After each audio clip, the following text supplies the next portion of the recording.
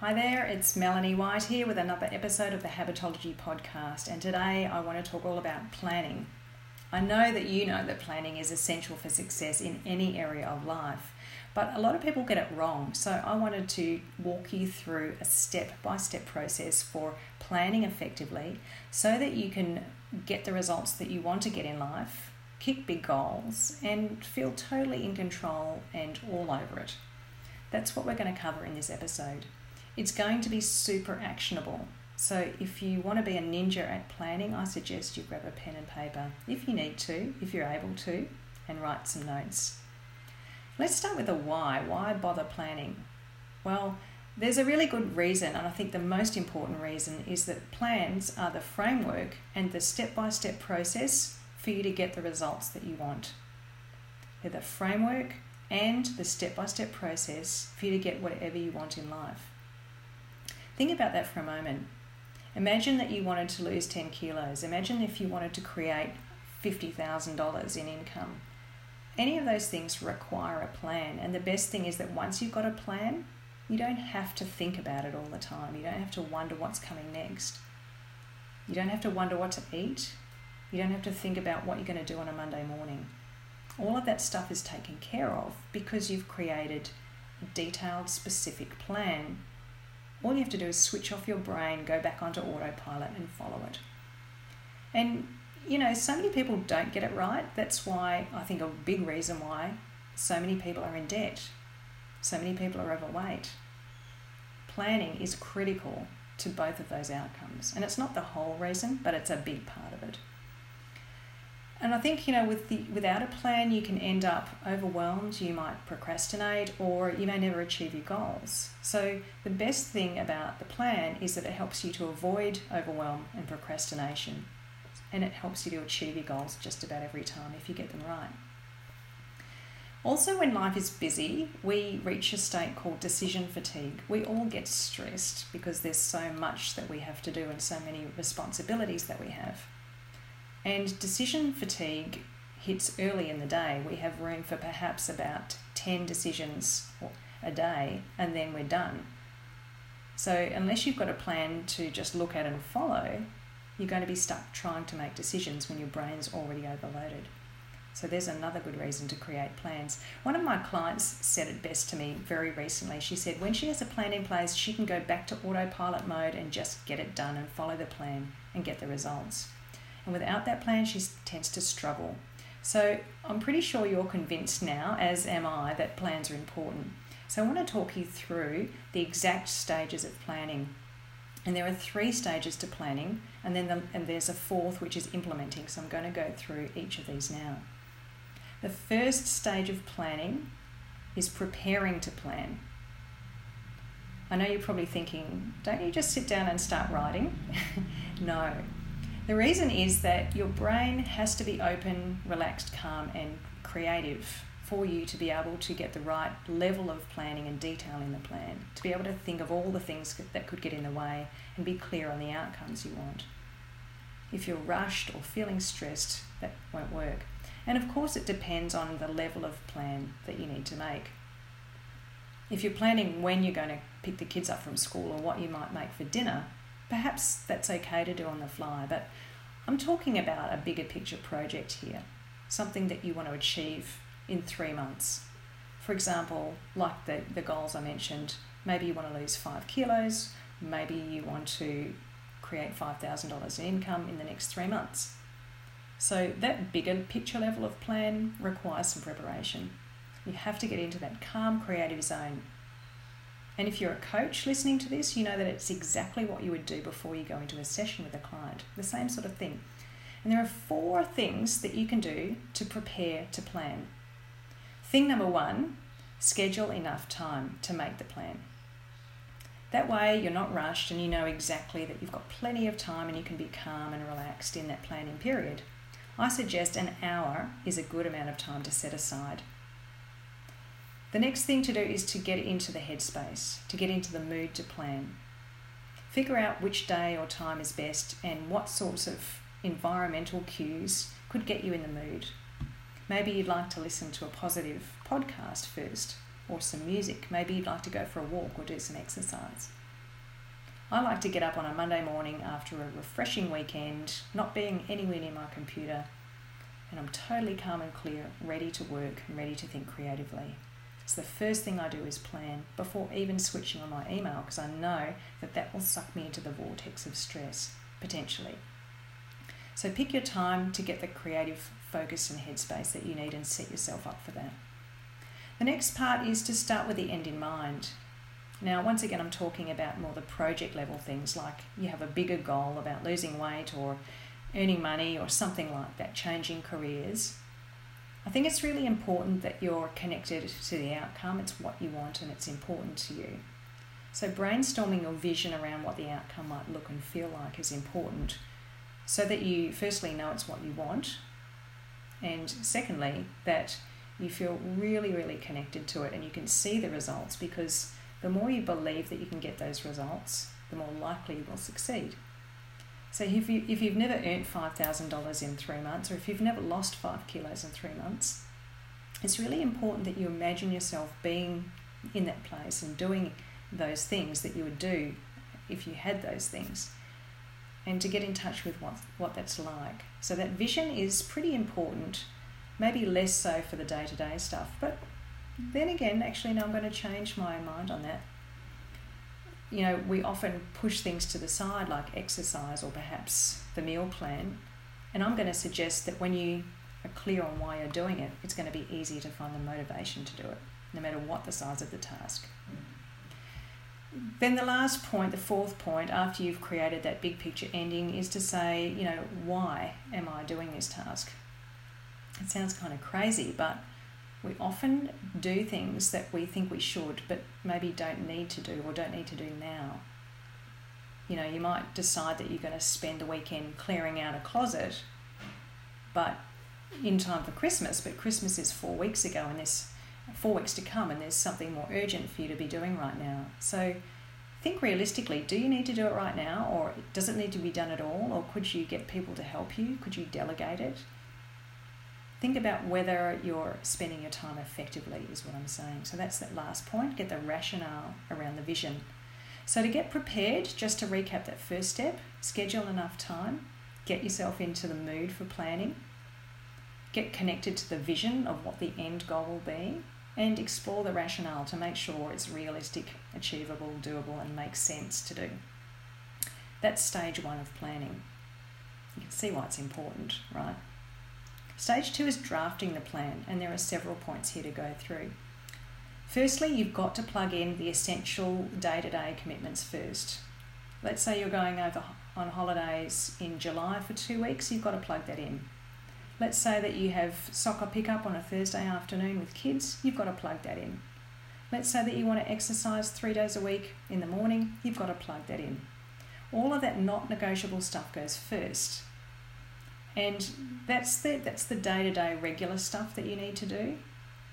And if you've got to fit a project in after that, you've got the remaining time available to work out. So put all your essential day-to-day stuff in first that you're committed to doing, and then you can start thinking about anything new or the bigger picture projects that you want to add. So once you've plugged that day-to-day stuff in, you know that you're going to feel in control and calm. Because, you know, one of the first stages of overwhelm is that sense that, gee, I'm not even eating properly. I'm not even exercising anymore. Those little things are the things that make you feel overwhelmed because you're not doing them. So making sure that they're in there first is the first step.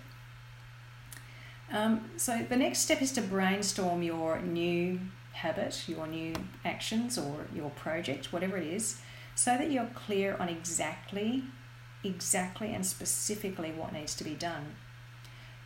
If it's a project level thing, like let's say you want to create $5,000 of income or to lose 5 kilos, you've got to get prepared for what you need to do, which could be, you know, buying exercise clothes or buying food or getting a business consultant or developing a business plan. So there's preparing, there's starting the project, there's doing the project, and there's finishing it. And that's the 4 sections that need to be done, the work that needs to be done in your plan.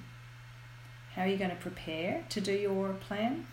What are you going to get started with? How are you going to implement it? And what will you finish with? So you've got to flesh those things out. And it's important to get highly specific in the detail there. An example is I had this task that I wanted to review my website. And I wrote that in as a single 2-hour task in my diary once, and I snoozed it for 40 weeks thereafter because I didn't know when I got to it what that even meant. What I didn't do was brainstorm. So when I had this review the website, I broke it down, review the homepage and change the text to suit a different sort of client. Then I had review the shop page and change my prices and reduce the things that I'm no longer selling. So I itemised those tasks. And then beyond that, I figured out which ones I would be doing and which ones I needed help with. And that's actually the next thing, is to say, what are the things that you're going to do and which things might you need help with? Because when you anticipate needing help, you're not going to get stuck with an obstacle later on. You can plan around what you need to do. So get highly specific in the detail. Then estimate how long each of the small tasks will take and when you'll be completing them. Using my website example, I decided that I would spend 2 hours cleaning up the homepage text, and I scheduled that for a Friday. And then I was super clear that I wanted to shorten the text and change the language, and I didn't need to do anything else. That was a standalone smallest unit task that I could possibly come up with. And that meant that I could more easily set a specific time aside just to do that task. Once you've got your list of specific tasks and you've just brain dumped them onto a piece of paper and worked out all of the single things that need to be done, you can prioritise them. And I like to prioritise based on things that might be dependent on other things. So if I've got to contact a graphic designer to make a logo for me, or if I've got to contact a personal trainer to work with me, or I've got to develop a meal plan, that's going to take some thinking work, and it might sometimes rely on other people. So I might schedule that task earlier in the whole life of the project. So it's really important that you're clear on what needs to be done first and what makes sense to do in a logical order. The other thing that's really helpful in the next point is to create milestones along the way so you can measure to see how you're going and whether you're still on track. For example, let's look at the weight goal. Let's say that you wanted to lose 5 kilos in 3 months. I might say that you check in once a month, and in that month you check in and you decide, okay, I'm still losing weight, so this is working, or I'm not losing weight, I need to do something. So checking in with your milestones allows you to review and revise your plan and make changes as necessary. So they're the points at which, when you actually come to those milestones once a month or whenever they are, that gives you the opportunity to check in with yourself and see what needs changing. And the last point, after you've got all those things, mapped out and drafted out, is to reality check each of them. Think about the obstacles that might come up. Time, money, decisions, situations, other commitments, other people, unexpected things that might suddenly show up and get in the way of you attending the gym 4 days a week or whatever it is. I would say for unknowns, and particularly around tasks that you've never done before, double the amount of time that you think you might need, and you're probably much closer to reality. Remember that you might need to problem solve at the time. The last step of planning is scheduling the plan. Once you're pretty sure that you have all your tasks in place in enough detail with the right time and in the right order, you're ready to actually put them into your diary to make them happen, or your online calendar, or whatever you're using. I like to use a hard copy diary so that I'm looking behind me, it's on my desk, so I can see what's coming up for the week, but I also have an electronic one for when I'm on the run. So I'd start with plugging the milestones into your diary so that you know that's when you're going to review progress against your plan, and then schedule all the individual tasks into your diary around your existing commitments. Check that you're doing one project-related task per day. Life has your regular commitments and responsibilities plus a bunch of unknowns that might come up. And in the best case scenario or the worst case scenario, getting one project-related task per day is a good outcome. If you aim low, you can always exceed that. And certainly this is really important for your mindset and your sense of how you're going and your likelihood of success. If you can tick a box every day and say, I did that task, You're going to feel way better than expecting too much of yourself and not being able to do it. Which leads me to the next thing in the list of actually scheduling. Make sure you leave what I call plenty of white space in your calendar. Spare time to allow for unexpected trip-ups. It might be that the website copy review you planned for 2 hours ends up taking 3 hours. Or it might be that something happens in the afternoon, you get a migraine and you have to lie down. If your day is full of back-to-back tasks, you have no room for mistakes. So focusing on the one project task per day is the first point, and then leaving some white space so you've got room to finish things off or take longer than you need to. That's the whole process of preparing to plan, drafting a plan, and then scheduling it. It should take about an hour, and it'll set you up for getting your job done, your project done seamlessly and easily, because you'll know exactly what you need to do and when, and there's no more need to make critical decisions on the fly. All you have to do is look at your diary and go, oh, I need to do that.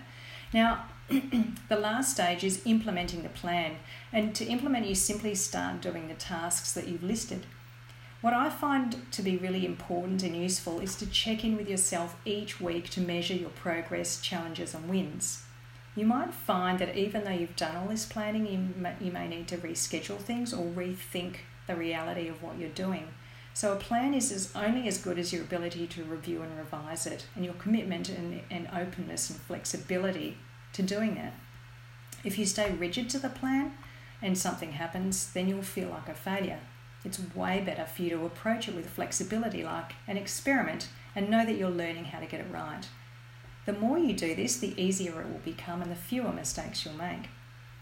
And, checking progress means knowing that you're on track, and it gives you the ability to revise the future weeks in your plan as necessary.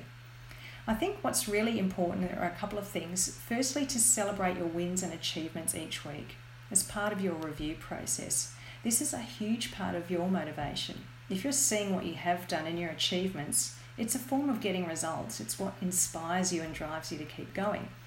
And it creates positivity, which is so essential. The other important thing to do is, does this still feel right? Often what happens is, and it sounds really intangible, but I see this with my clients in all sorts of coaching situations. If what you're doing doesn't feel right at any level, then you're subconsciously going to find ways to sabotage yourself. If you're not quite sure it's still what you want to do, if you feel like your mindset has gone in another direction, if you stop believing that this is what you really want or that it's going to work for you, pretty soon your mind is going to start generating blocks and you're going to feel like you're a failure. But the better option to do is to reflect on how you're feeling as you go, as you work through the project, and be flexible and open enough to change your mind and know that that's okay. I hope you found this really useful. If you've got any comments, let me know.